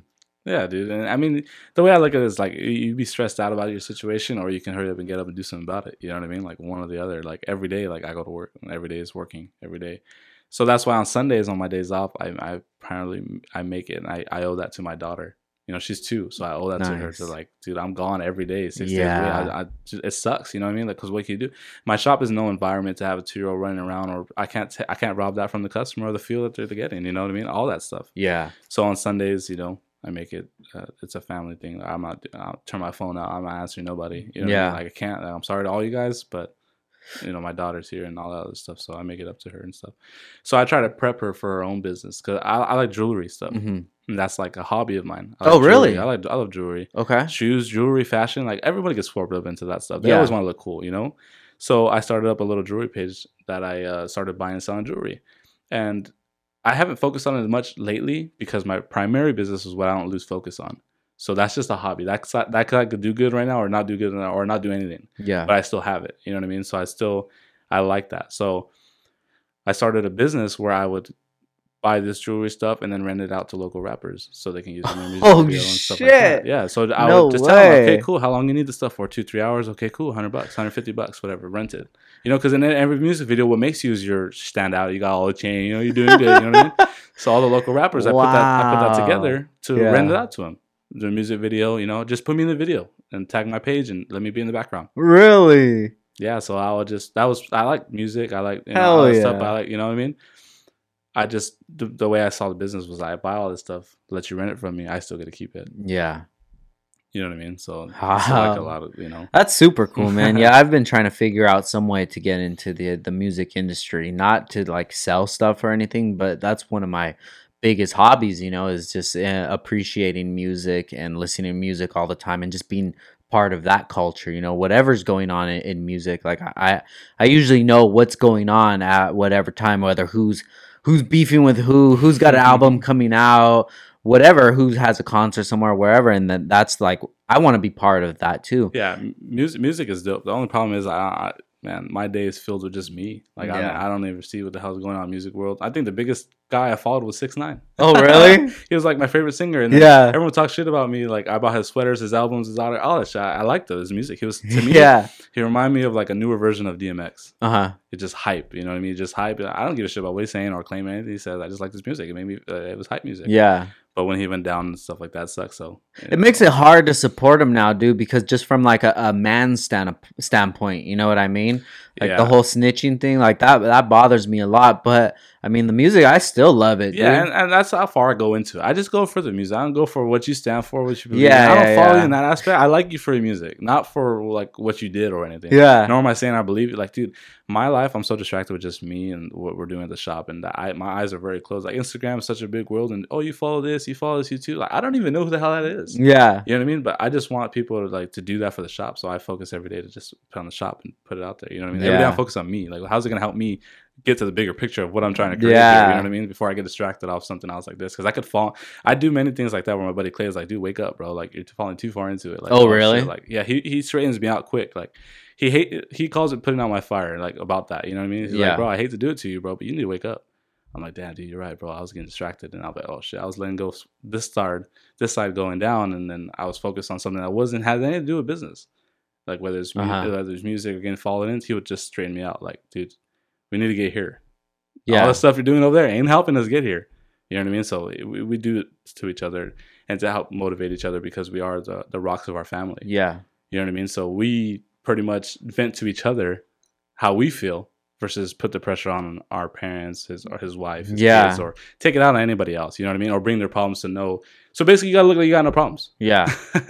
You gotta look like you don't live a life. You know what I mean? Yeah. Like you just do work and everything's great. You know, but there's a lot of stuff that goes on behind doors that me and him just help each other out. So we have Dude, that's dope, conversations man. and stuff, you know? That's dope that you guys have each other to lean That on. is our. I guess that's your therapy you know right what I mean? there. I guess Yeah, you could say no, I went to definitely, therapy. man. So, you know, we have our sessions where he's like, bro, I gotta get something off my chest. All right, what you got? Boom, boom. Oh, bro, you know, 30 minutes after, we're like, dude, I feel good. You know what I mean? Yeah. I feel good. I don't have to take that stress on and go tell her so and so. I don't have to tell nobody else. You know, I'm good. You know what I mean? Yeah. So I feel good. No, I feel you on that one, dude. And it's really hard. I mean, for you guys, that works out perfect because you're in the trenches together, and you know what goes into running a business. And Yeah, you and know, it's a lot. And what's crazy is that he allowed me to even come here today to even do that. Like, hey, bro, you know what I mean? I'm a man of the fort. Like, dude, that's dope. Go out there and go preach it. Go do it for us and go out and go get it. I'll cover the shop as good as I can. dope, man. And you, I know how much work it is to only have one guy there because we can get 20, 30 people in quick, 3-4 cars. We get deliveries of parts. We get tires coming in. We got parts coming in. We got sales selling. Yeah. We got, dude, there's a lot that goes into it. You know, so for one person to handle all that pressure to allow me to have, you know, a 2-3 hour, well,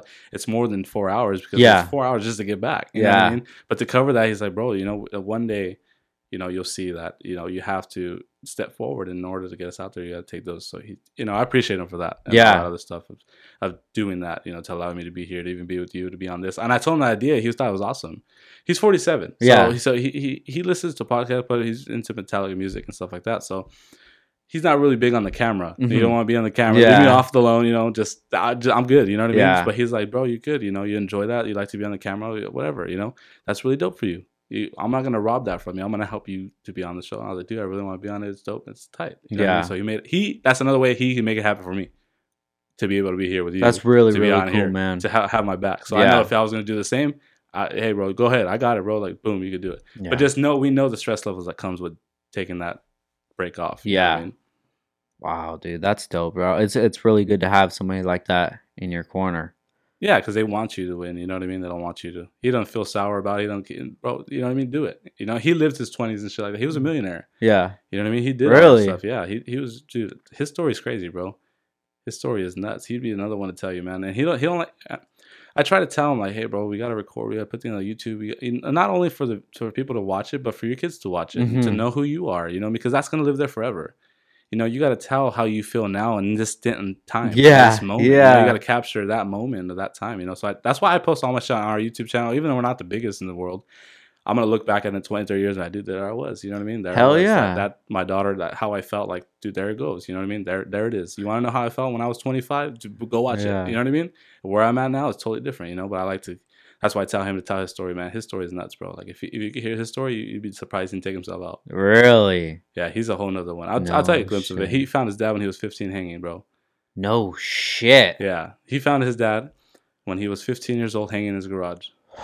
Wow. Dude, 15 years old. His mom and dad going out to Texas, left him in California dry because he didn't want to go. He didn't want to leave California where he grew up with his dad. He held on to that. Wow. Yeah, and then so he's 15, all alone. All his aunts, uncles. He don't have family, bro. He don't have nobody. Stayed out here. So what the hell did you do at 15? At 15, he got a job at sweeping floors and doing stuff in mechanic shops. Got involved with cars, and he started off with a detailing business. Yeah. Because you don't need to be any age to be a detailer. You know what I mean? So you can. He started hustling Oh, jobs shit. and shit, and then he made it. And by the time You're he got, right. yeah, because you can. My little brother's 15. He started a detailing business. I support him in that. I wash Yeah. my car, do that. That makes a little bit of money. That's what you could do while still Mhm. going to school. But so, 15, you know, he dropped out of high school. He didn't got a diploma, none of that stuff. All that stuff out the window. You know what I mean? So he stayed out here, started washing cars, started meeting people, and people gave him a job, and he would just, you know, work at this little Volkswagen shop and clean stuff up, and then run parts and deliver parts and things like that. You know, and get involved in it, and then. The guy he was working for told him save up your money. He saved up $10,000. By the time he was 24, opened his business, gave it a go. And he opened a shop in Pomona. Then he had 2 shops. And then he had, dude, if you see his shop back in the day, Google it, man, massive, bro. Like, I'm talking about clown and shit. Like, dude, like, he had a shop that you would call, like, almost like if you go to like Summit Racing, you walk inside. Yeah, massive, yeah. You know what I mean? Yeah. He had one of those, but for our world. Wow. And then when the economy crashed in 2008, it's kind of when everything went down. But, you know, survived. He didn't give his dad the excuse to why he's gonna throw his life away and shit. But that's another horse story for him to tell how he felt. But that's just what I take in from him, and that's why we're like. And what's so crazy is that our middle names are the same and our birthday dates are the same. No shit. Okay, mine's April 15th. His May 15th. But it's 15th, and we're both the same middle name, which is nuts. We're like the same person in different decades. Mine's April 13th. Oh, that's crazy. Man. We're almost relatively close, which is totally nuts. You know what I mean? Like that's crazy. Wow, dude, you got a crazy story, bro. Yeah, that's why I like to tell people about it, and I have conversations with people at the shop like 2 hours, like they were just talking, you know, just talking cars, and they're like, "Oh shit, we've been here a while," you know? Yeah. Or when we're installing their cars, parts and stuff like that, they're just watching, you know. So when you walk into our shop, we have racing videos going on. We got that feel going on. You got parts here. You want to make your car go fast, even if you're not into cars, you just want to do something to your car now because you just walked in here. Yeah. You know, I like that environment, that type of stuff to make you encouraged to do that. You know what I mean? That's what we're here for. Damn, dude, that's awesome, bro. I want to make it out to the shop one of these days. Yeah, bro, it's pretty dope. If I'm ever in that area, I'll definitely hit you up. Come check it out, dude. This is a really crazy story, bro. It's a good story, and it has a good ending to it, and I'm excited to see where things go from here.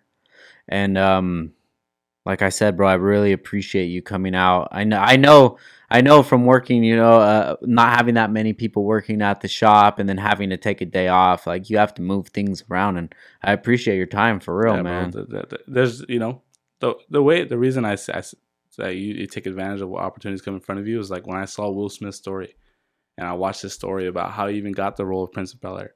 That changed my life right there. The minute I saw that video. Because he's getting approached about the directors, like saying that, you know, we can do it in 10 minutes. And then Will Smith's trying to schedule for next week or whatever. And then the other guy tells him, like, okay, cool. As long as the position's still there, you know, you don't want it, blah, blah, blah. And then the one guy goes up to him and says, opportunity presents itself. You got 10 minutes to get ready. If you want to take the opportunity to change your life. Boom, changed his life, became the role, and ended up hitting, and now it's over. Yeah.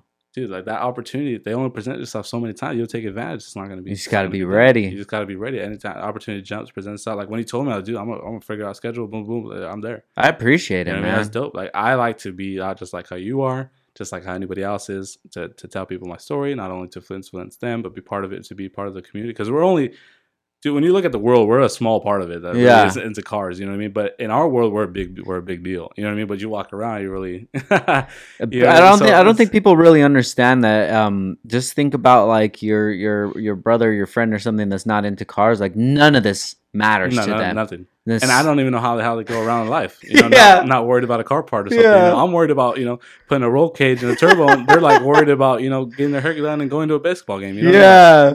I know. How do you just care about something different? We're like, like anybody else who I love cars. I love to build cars. I like to show things from the bottom up and build it. I just can't go a day without thinking about car parts. Yeah. You know what I mean? Which is nuts. I sell all of them, so I'm surrounded by it every single day. Yeah. You know what I mean? But I want to just, it's the same for our culture of people that are into actually doing that passion, man. That passion, you could just see it, dude. It's just undeniable, and it's no surprise to see where your brand's at and where you've come from because of that passion. I mean, anything can happen from that. Oh yeah, for sure. So hopefully people listening to this, they get motivated and they do something, man. Any last words? Other than I guess I always use the caption of dreams to reality. You gotta take a vision and make it a reality. I haven't owned a McDonald's yet, but I'm gonna go from working on one that made me something to owning one to having my platform. So at the end of the day, you can't let the negativity bother you or get so swarmed up. It's so much easier to be negative. Yeah. So much easier to just be down and just everything sucks. Why me? You know what I mean? The why me's and stuff like that. So like me and my buddy always just go into like, dude, that's a whole nother story for why. You know what I mean?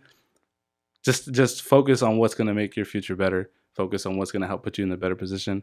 And I can't thank you enough for having me on here. It's pretty dope. It's like it's like for me, the way it feels like my biggest step into getting to be, I guess you could say, how people call it somebody. Yeah. It's just having a platform to say, I just did this and I did that and I did it and I went here. It's part of the storyline. So like this is going to lead to the next bigger things. And I'm going to go back and do that. I was with Frank, bro. Now that was the first time I did it when I first started. And 10, 20 years later, here I am. You know what I mean? It's like a step. And it's like telling a story. Yeah. It's like telling your whole story. You're just making your benchmarks everywhere. Boom, boom, boom. You know what I mean? So it's pretty dope. Dude, I'm excited to be part of it, man. I'm excited to just have you here. I can't wait for this to get out, man, for people to hear. I know that we're going to get some really good feedback on it. Yeah, I know it's pretty cool for everybody. Like, when I first saw you, I was like, man, dude, the guy, like how you approach somebody. Because, and being as guys in the car, how do you just approach somebody without being considered like you're a fanboy or something? Yeah.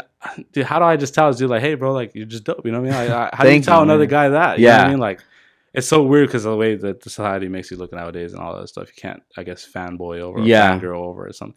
I just want to tell people, like, dude, when you just meet these people, because obviously you come off as somebody different than what you really are before you really get to know them. Yeah.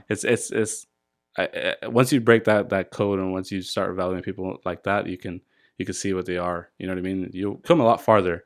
Because I was always sheltered. I was never as this talkative or this open with people. I was always very quiet. Yeah. But dude, you have way more opportunities in your life. You just speak up. Yeah. You know what I mean? You just open your voice. Like, dude, you're there. You know what I mean? You're right there. You're right there. Yeah. It's pretty dope. Dude, hell yeah, bro. So before we go, just give out your socials where people can find you at, and then the info of the shop too, again. Yeah, so we're in Montclair, 5438 Holt Boulevard, Montclair, California. Instagrams, you can use the OMO_motorsports or Team CNC Motorsports. One of those two. Either way, you reach the Team CNC Clay, you're talking to Clay, OMO, you're talking to me, but at the end of the day, you come to both of us. Yeah. So it's pretty cool. Sweet, man. Oh, and just, man, I'm going to try to prep something for the next 5 years of my life, okay? I'm going to say something on here now, and hopefully the next 5 years. Let's do it. To it. Okay. So in the next 3 to 5 years from now, this is where I predict my life, and hopefully I'm right. Because when we talk about this moment, and I want to go back to 5 years. Okay, so real quick, if you can imagine this is our dealership. This is our car parts. This is where we sell cars. We have the Type R's and Civics, all that shit for sale. Physical cars. Right. Cars. Where's our car dealership? Okay. Right next to it, we're gonna have our shop how we have set up now. All the car parts, all accessories, and then we're gonna have our maintenance department and our mechanics. You're gonna buy the car from us. You're gonna put it together how you want it. You're gonna finance it all, and you're gonna get it built, and you're gonna pick it up at like 6:00 later that day. No shit. And the service and everything is going to be all done in our mechanics. Wow. We're going to be our own dealership, our own community for our world. Yeah. Because you can't just go to Jiffy Lube and, what the fuck? You know what I mean? You can't do that. You can't trust people like that. We know exactly what you're working on. Or if you want your car to get maintenance by us, or you want somebody to know what they're talking about, we're going to have experts in everything. Experts in Subaru and Nissan and Honda and all that specific. So when your car goes there, you're going to go to that specific person and get this thing done to it. Yeah. And just buy your car from us, fix it up with us, maintenance with us. One massive dealership. And hopefully I can brand out my branch and then brand out and have and be like the O'Reillys and AutoZone of our world. Yeah. That's what I want to be. Wow. That's where hopefully I am in the next 5 years.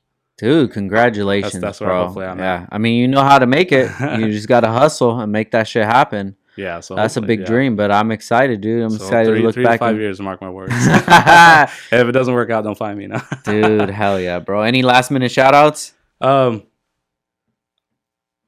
Clay, my parents, my daughter, everybody in my life that's important now, and just all my brothers, everybody who stands behind me, all of our customers.